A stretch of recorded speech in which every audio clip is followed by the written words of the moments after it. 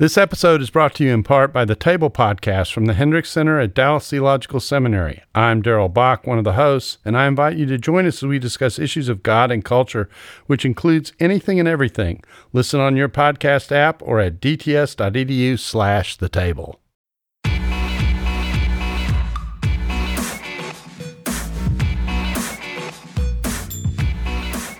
You're listening to Quick to Listen. Each week we go beyond hashtags and hot takes to discuss a major cultural event. I'm Morgan Lee. I'm an associate digital media producer here at Christianity Today, and today I am joined by Andy Olson, who is our managing editor. Hi, Morgan. Hey, how are you, Andy? I'm well. How are you? It's great. Yeah. I can't tell if you're more or less excited than Mark usually is to be on the show. Well, Mark has big shoes to fill, so I'm doing my best to imitate him today. All right. I don't think you need to imitate him. Just be yourself. Fantastic. People might even be happy to have a break from Mark. We'll ask. All right. Who's joining us today? Today we're joined by a professor and a friend, Steve Offit. Steve is an associate professor of development studies at Asbury Theological Seminary in Kentucky. His research has focused on, among many other things, global Christianity and poverty. And recently he's retained a focus on Latin America. Partly because beyond his research, he worked for a number of years in development and missions in Latin America and in South Africa. His work has touched on a broad range of topics from human rights to remittances, which is money that folks here send back to their countries of origin abroad. So he's a graduate of Wheaton College and Johns Hopkins University and Boston University. He's covered the country geographically, and we're delighted to have him here to talk with us this morning. Hey, Steve. Hey, how's it going? Steve, it sounds from what Andy just read that you travel a decent amount. So ironically, you're actually joining us in the office, but you do travel. Is that true? That's very true. In fact, I'll be headed to El Salvador on Saturday. So I'm happy to kind of catch you here in Wheaton and really pleased to be with you. Awesome. Well, we're glad you're here too. And hopefully this travel comes up more in our conversation, which we can get into right now. So in 2001, a 7.7 earthquake struck El Salvador, killing nearly 1,000 people. In the wake of the humanitarian disaster triggered by this earthquake, the United States welcomed nearly 200,000 Salvadorians to live and work legally, and it also allowed those that were already in the country illegally to enjoy or at least apply for the same privileges. For more than 15 years, this population has existed under temporary protected status. But this week, the Trump administration announced that this program will end in the fall of 2019. An end to this program will likely have critical ramifications for Salvadorian Christians in the United States and also in El Salvador. About 50% of Salvadorians are Catholic and a third Protestant. And as CT, aka Andy, noted last year in a piece for CT, many Salvadorian Christian communities in the United States frequently send money to support churches and ministries in their home countries. Those in ministry in El Salvador are often in a vulnerable position. The country is one of the most violent countries in the world, and also as noted in the story, pastors and religious leaders have been kidnapped or extorted by gangs at various times. In recent years, thousands of children from El Salvador and surrounding countries have crossed the U.S. border in an effort to escape the violence. This week on Quick to Listen, we'll discuss how the end of the program will affect the Salvadorian and American church. All right, I'm really looking forward to our discussion today. Before that, again, I always just want to remind people that this program is made possible by everyone who subscribes to Christianity Today magazine. And it's cool that we have Andy in here today because he's actually the person who runs the magazine and makes it all possible. That's kind of you to say, Morgan. It's true, right? Like that's literally why they hired you. We stopped publishing for like 5 months while you weren't here. That is an untruth. All right. Well, what do you want to brag about in the January-February issue that's out right now? You know, we got a lot of good stuff in this issue. It's kind of a smorgasbord, but one of my favorite pieces is actually one of the shortest pieces by one of our newer columnists, Sandra McCracken. She writes a piece on the value of vulnerable and honest prayer, sort of stream of consciousness, no filter prayer, which I resonate personally with because I find myself praying that way often when I'm by myself, and it's a good read, and I like the way she thinks, so I enjoyed that one. What is the name of the column? Oh, Sandra's column is called Pending Resolution. Cool. And some people may recognize Sandra McCracken's names because she's also a pretty acclaimed musician. Indeed she is. This is a kind of her foray into prose. So if people enjoy her music or really resonate with what Andy was just saying, again, you can read this article by going to orderct.com/quick to listen and getting a subscription because as people may know, all our magazine content is pretty much only available subscription only. Also, you can get the magazine in real life form. And like I said earlier, because we did stuff that was in the South Pole, it's totally worth it to get this one in your mailbox. So, Andy, I know that you may not have done this before. As host, this is my first time co-hosting a CT podcast. Well, in particular, this particular segment that we have on the show, but we always have a gut check, which is when we give kind of just like how we feel about the news that's announced. So I'm curious, Andy, when you heard about the Trump administration's decision to end this temporary protected status, what were the initial feelings that you had? Yeah, that's a great question. It wasn't entirely unexpected, right? The Trump administration announced the end of temporary protected status, or TPS as it's known, for Haitians not too long ago. This decision was somewhat anticipated, and communities are eagerly awaiting an announcement about a similar decision for the Honduran immigrant community. So in that sense, it sort of felt like it was coming. I personally have a number of Salvadoran friends, so my heart is definitely with them for sure, and I fully recognize the complexities on both the side of policymakers. They have to figure this out, and how these sorts of decisions truly do deeply affect families and communities. I would say that my gut check was like both wow and I guess I should have seen this coming, except for the fact that the Trump administration's decisions on different groups that are here, different immigrant communities, so Iraqi Christians and Indonesian Christians, we've written about them at various times in CT, and it has exposed my ignorance about the immigration system. So I actually didn't know that many Salvadorians were here under this particular status, and until I wrote an article last year about Indonesian Christians who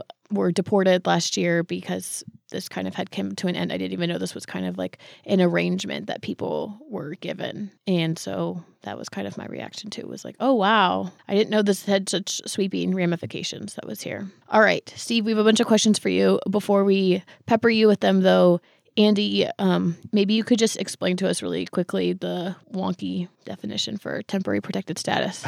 Yeah, this is very risky. I am not an immigration attorney, nor have I ever played one. But in my reporting over the years on these issues, I've learned a little bit. So, temporary protected status, or TPS, is a little odd because it is effectively granted as a sort of someone will surely take issue with my description, but it's effectively granted as a sort of emergency relief to certain groups of people for whom returning back to their countries of origins would present sort of an immediate risk. So it's often granted after natural disasters, in the case of El Salvador, or Hurricane Mitch, in the case of Guatemalans and other Central Americans.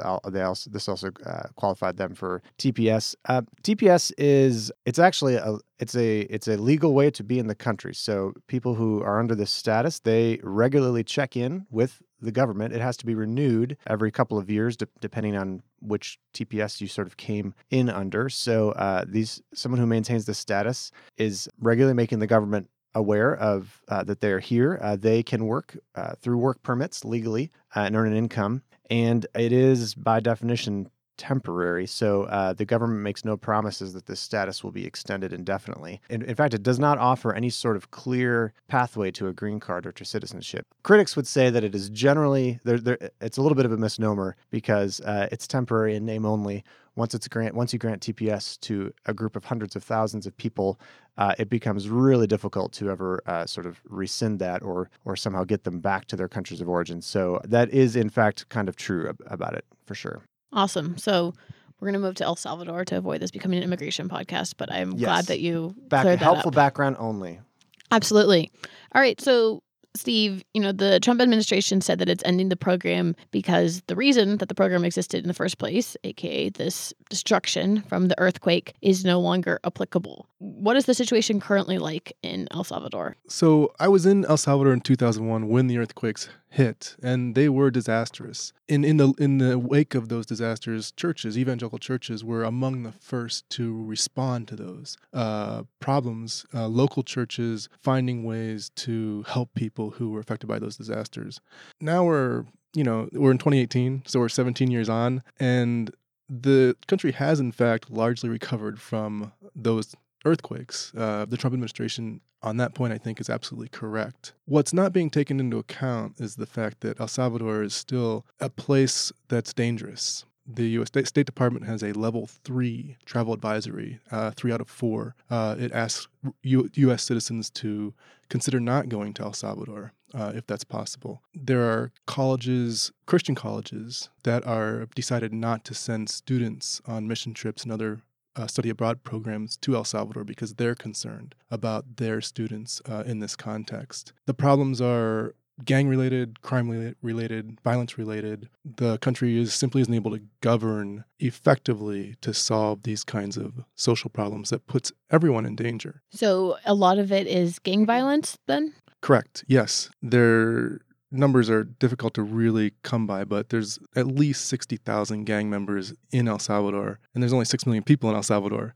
So that's a pretty high percentage of the population. In any barrio that you go into, any community, any neighborhood, there's going to be probably 2 gangs, and they're going to be fighting each other for territory, 2 or more gangs, and that creates all kinds of insecurities. I was in El Salvador in November, and I went with an Assemblies of God pastor to a community, and he took me to talk to a young man who had just had his hand cut off because he ventured into the opposing gang's neighborhood. And so that's the kind of experiences people have on a day-to-day basis there. Steve, I was remembering you and I were talking a while ago, and something that struck me was we were talking, there was a time when it was at least thought that evangelical pastors were somewhat shielded from violence and threats from gangs, but it's maybe my understanding now that even that has shifted and changed. Is that something that you have seen and experienced? Yes. So I think we should focus a little bit on the good news that evangelical churches have for these communities. And a scholar and a Christian named Bob Brenneman has a blog,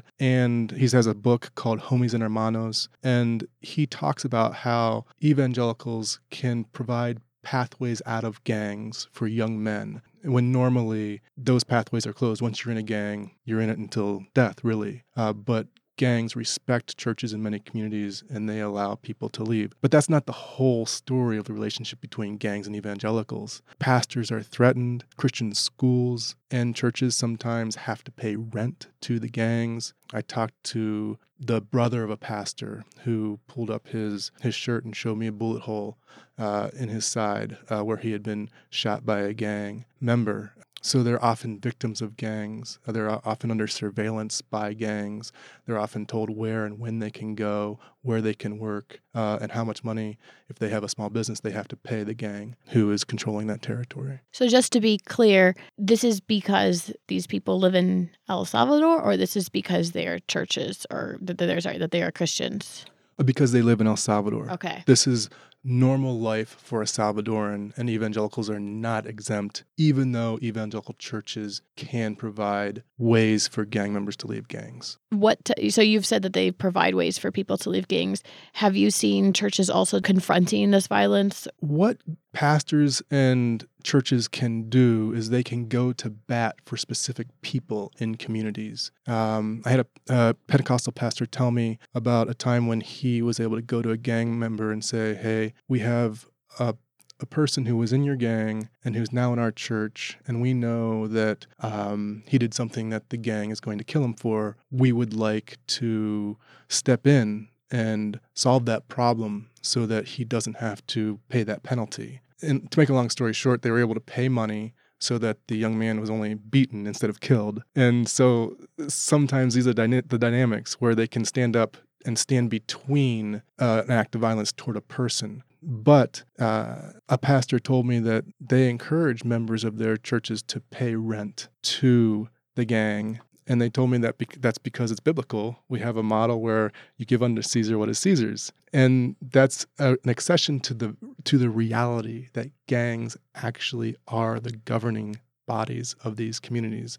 The police do not have the final control in these communities, and the churches are actually acknowledging that. So they do not try to stand up to the gang and say, no, we control these communities. They acknowledge that that's just not how it's going to go down. Do you see the same responses from Catholics as you do from Protestants? No. Pentecostals and other non-Pentecostal evangelical churches tend to be in poorer neighborhoods and be more prolific in poorer neighborhoods. And gangs are strongest in poorer neighborhoods. And so this relationship between evangelical or Pentecostal churches and gangs is a little different than the relationship between Catholics and gangs. There are ministries that Catholics have for gangs, and they do try to intercede. But some of the more effective Catholic efforts do happen at that more policy, that more advocacy level, where they're trying to manage how national response should be taken when they consider what's going on in their countries with respect to gangs. You know, I expected these pastors, when I asked them, "Tell me about your ministry to gang members," I expected it to be like a typical church in the U.S. where we have a ministry to gang members, and it's like something that a couple of people have a heart for and they do, but a lot of these pastors said to me, "No, that's pretty much our entire ministry." Yeah. I mean, everyone in our community is touched by this, and we are entirely focused on reaching out to gang members or ex-gang members or whatnot. So I wonder if there are some lessons that the church in El Salvador maybe offers the broader world about how to curb gang violence, how to combat gangs. There's been much said about how some of the preeminent Salvadoran gangs, the MS-13, for example, were actually sort of, in many ways, a byproduct of sort of hardline tactics to fight gangs in the U.S., which then sort of ended up, as we jailed and deported gang members, they actually sort of returned to El Salvador, found a place where they could flourish, and the problem, became greater than ever. So I wonder, in contrast to that, if there are some lessons that the church might offer us. Or one of the reasons I respect pastors in these communities so much is because they stay there. And I think just resilience, an ability to live incarnationally, an ability to understand that this is a culture of violence and that we are still lights in these communities. I think there's some real lessons in integrity and how to walk in faith. I would be lying if I thought that the evangelical churches had figured out how to solve the gang problems. I think we probably kind of need to just know more of the historical context that got them into the status quo. I don't know exactly how far you want to go back, but I'm assuming that most of our listeners don't know a lot about El Salvador and politics. So feel free to assume that we don't know a lot and go from there.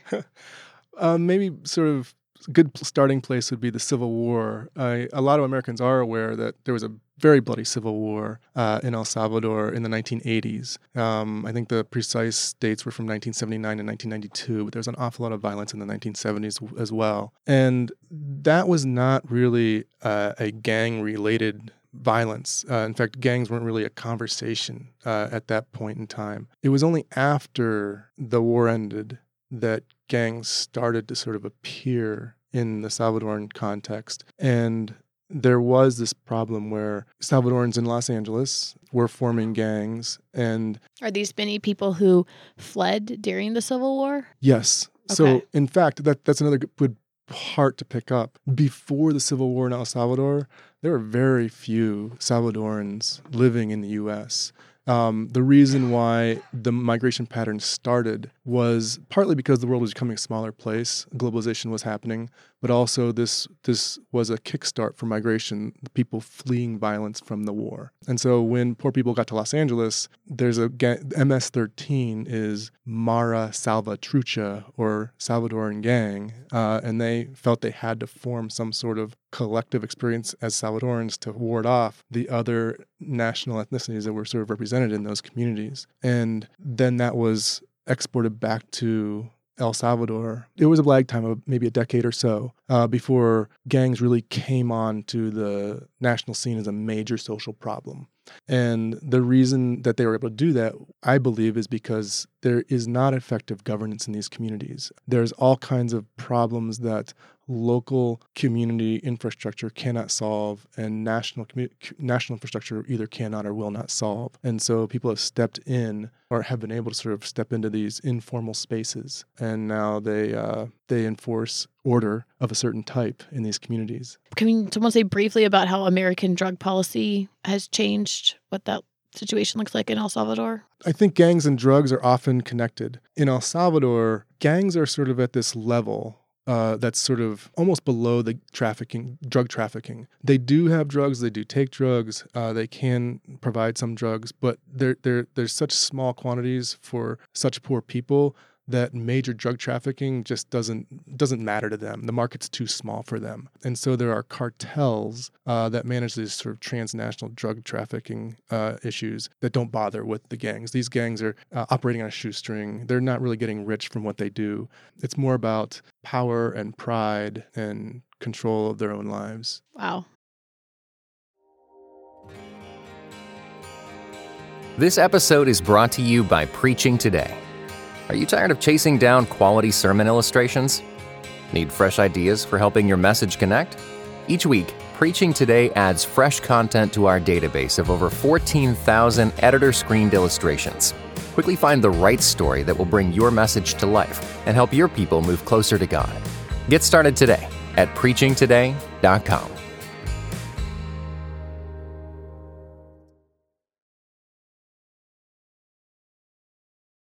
We've talked a lot about evangelicals that are in El Salvador. I'm wondering, what's been the relationship between the American evangelical church and El Salvador, starting from the 1970s as well? The 1970s is about when we saw a real opening to the evangelical movement in El Salvador. There had been evangelical and Pentecostal missionaries in El Salvador since the beginning of the 20th century, but the growth was very, very little. Many people would estimate that in 1970, there was maybe 3% of the national population that were evangelicals, but that really blossomed. So by 1980, we're talking about maybe 10 to 15%.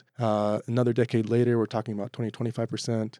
And today, the best surveys tell us that it's probably certainly north of 35%. And so many Salvadorans are now evangelical Pentecostals. They are brothers and sisters in Christ with the evangelical movement that are here. Many are in the most powerful denomination or Assemblies of God. There is a sort of an indigenous denomination called Elim they're very prominent, as well as a Baptist church that has linkages to some Baptists, but mostly informal linkages to some Baptists in the United States. Have there been times when you would say American evangelicals over here have also tried to influence the politics of El Salvador? Yes, I would say that. That happened in the war. Evangelicals did tend to side on one side of the war in the 1980s. And now I would say that evangelicals have spoken in favor of a sort of a reduced level of number of immigrants in the United States. And that's certainly impacting this current conversation. How would you guys kind of describe the faith of the Salvadorian Americans that are here in the United States and the Salvadorian nationals that are here as well? That's a tricky question. It's obviously it's always fraught to make generalizations about large groups of people. But the reporting that I've done, we found lots of strong, vibrant Salvadoran evangelical Pentecostal churches in the United States that probably in many ways look a lot like Salvadoran evangelical Pentecostal churches in El Salvador. Similar theologies, similar worship styles, even in many ways, similar ways of seeing the world. I think when we see, as we do in many immigrant communities, we see these sort of transnational connections between Christians, between churches here in the United States and churches back in their country of origin. Salvadorans are a little bit unique in that they seem to have extra strong transnational connections between Salvadoran churches in the United States and in El Salvador. We definitely saw that to the point where many of the pastors and just people in these churches are in daily contact, regular contact with congregations back home, so to speak. They coordinate missions trips, they coordinate fundraising, ministry events, certainly at an informal, small-scale level. Again, we're not talking necessarily on enormous denominational levels, but there were strong connections between the two. Yeah, I would agree with that. I think one of the amazing things, and your article really pointed this out wonderfully, is how well the linkages last as immigrants from El Salvador come to the United States. They just stay so connected to their families and their homes and their local churches. I was in this very remote community along the coast in El Salvador in November, and I talked to a Church of God pastor there. And I said, are the folks who left this community and are now living in the States, are they still connected here? And he said, absolutely. They help us. They do send some offerings to us to help us with our ministries here. And, we have a day in the year where we sort of celebrate their presence among us. And this has just been a community building experience that is not lost, even though they're living in a place that, that is not here anymore. And so I think that these connections are really edifying. They're supportive. They build up the local churches there.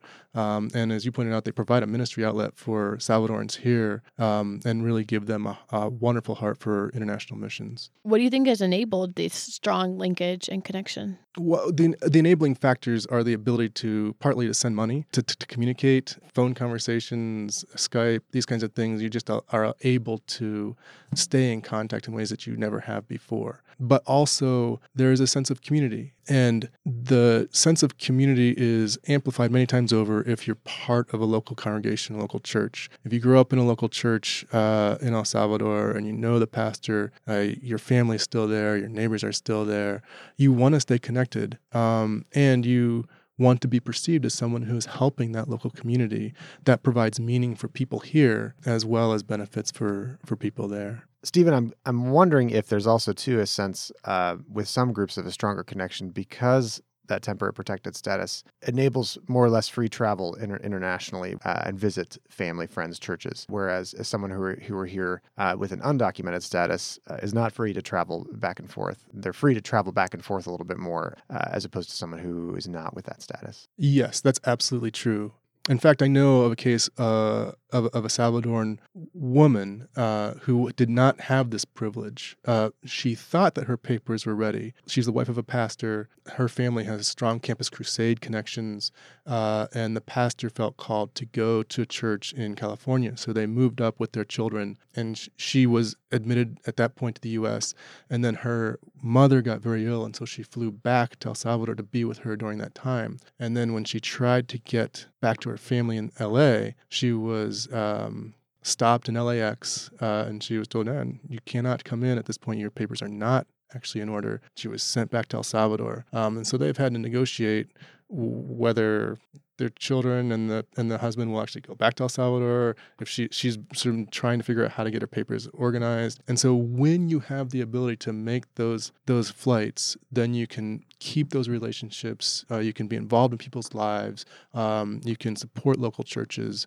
It's a very enabling factor. We were going to go by percentages. What percentage of churches, especially Protestant churches, have some sort of U.S. connection, would you say? I would say some kind of U.S. connection. You're pretty close to 100%. So what is this going to mean then if, many of these churches which are run, presumably some of them are under people who have temporary protected status, are not working in the U.S. anymore and sending money back? It would be horrific, not just at the church level, but at the country level. I believe the numbers are that last year there's about $4.5 billion worth of remittances sent from the U.S. to El Salvador. And that accounts for close to 17% of their GDP. This is the largest single import, if we can call it that El Salvador has. And that would pretty much probably ruin the Salvadoran economy. So it would, now, not all Salvadorans are under this TPS status. Not all that money would go away,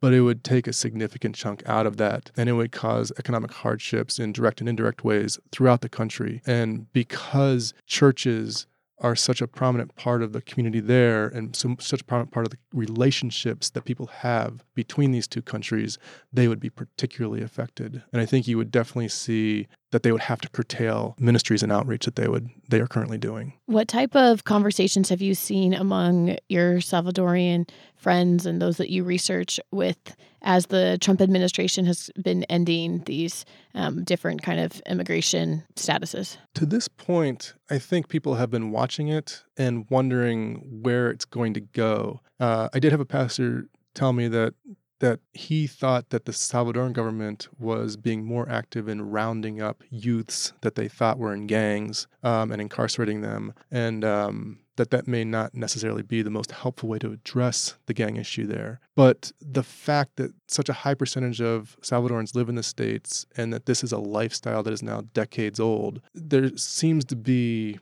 a disbelief that a dramatic change would be affected by the Trump administration to this point. And I think that there still is this idea that, well, TPS has been suspended.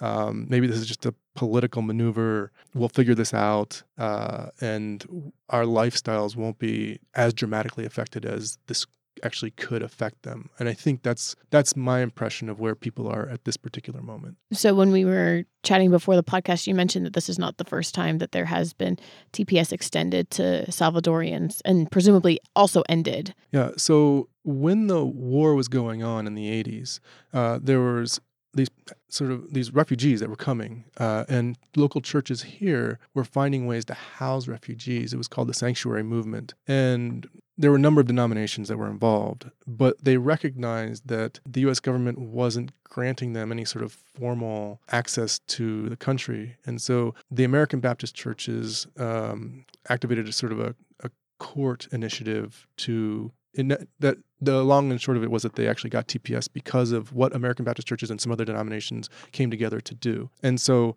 that really alleviated some of the pain and suffering that is accompanied by coming undocumented to a different country with no resources and really nowhere to turn. If I recall, we had an interview that we ran last year with someone who was talking about the new sanctuary movement. But in the interview that we did, I think it was with Alexis Salvatierra, she mentioned that kind of the idea behind the sanctuary movement is this idea that, yes, people may be breaking the law in this case, crossing in illegally, but that it would be almost like cruel and unusual punishment to send them back where they might face almost certain death. And that was the kind of like biblical theology that was used to articulate what these churches were doing. I think that's really an important case or an important point to make. It was certainly true during the war that if you were to send these people back, you would be sending them into war zones, and that's not good for survival, right? I mean, it just doesn't make sense if you're trying to help people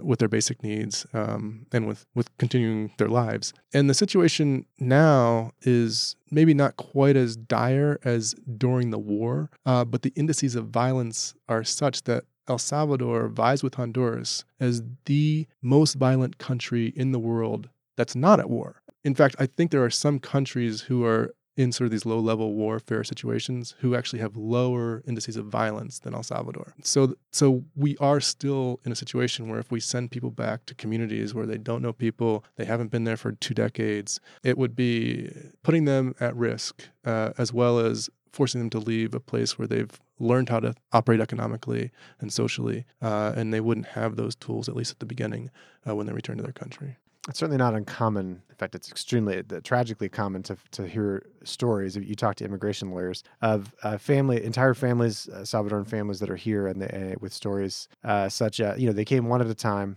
because a family member was threatened, extorted, fled, and then the gang just turned to the next family member, did the same thing. They fled, and they said, "Well, okay, we'll go after your brother now and your sister," until one by one you have an entire family of 5 or 6 people who've come just because they were fearing their lives and they didn't have resources to pay the extortion. Another interesting component of all this is it's complex, but this idea of returning back to a home that was never your home, it actually extends to some of these gang members too. It's not uncommon to hear stories of gang members who are arrested and maybe deported back to El Salvador, and they return to a country where they don't even speak Spanish. So the only family they have and the only culture they know is effectively the culture of their gang, often MS-13. And so they instantly find a home among their fellow gang members. There, many of whom are bilingual because they might have done some time in the States. Yeah. So this idea of sending people back to a place that's not their own home certainly applies to sort of the perpetrators of this violence as well as to the victims of the violence. A lot of these gang members, I've talked about the violence that they inflict on other people. They're just kids. So many of them are just kids. They're 13, 14, 15, 16 years old. And, many of them went into the gang and they don't want to be there. They don't want to be doing these things that now they need to do, or else they'll face the consequences of the gang themselves. They are victims, and they may be creating other victims, but they're just kids in so many cases. Yeah, and I think that matters because some of the Salvadoran pastors I spoke with, when we say, what does the church offer? How does the church minister to these, not exclusively young men, sometimes women, but generally young men? And the pastors all said, we offer them a family they don't have. I mean, they have, in many cases, they have no family here, or the only family they know in this case is the gang. And some of the pastors said, and I'm not familiar enough with gang lore to know, to what degree this is true, but some of the pastors told me there's only two ways you can get out of a gang, either by death or if a local church essentially adopts you. Essentially become a Christian, you become a part of this church, of this congregation. I don't know if you heard similar stories, Stephen, or not. Yeah, absolutely. Yeah, and I think hearing that, I was struck. I never would have thought to think of it to phrase it in such sort of binary options. But the pastors were very clear that this is the way it works. I have listened to a number of podcasts that have been about some of these children who have crossed the border by themselves, and I think that just hearing from their parents this sense of desperation of like how quickly they can get their kids over there to just try to be away from the violence has kind of opened my eyes to how much it is, as well as a New Yorker article that came out a couple weeks ago about MS-13 and about the problem that is currently in Long Island that is being faced by Salvadorian Americans that live over there. Anyway, it's far more complicated than we have time for the scope of this podcast. But yes, for sure, the brutality there is feels really scary. I was actually wondering, I know we've talked about some of the violence there, but could you just provide a couple more examples of what that looks like? I know sometimes we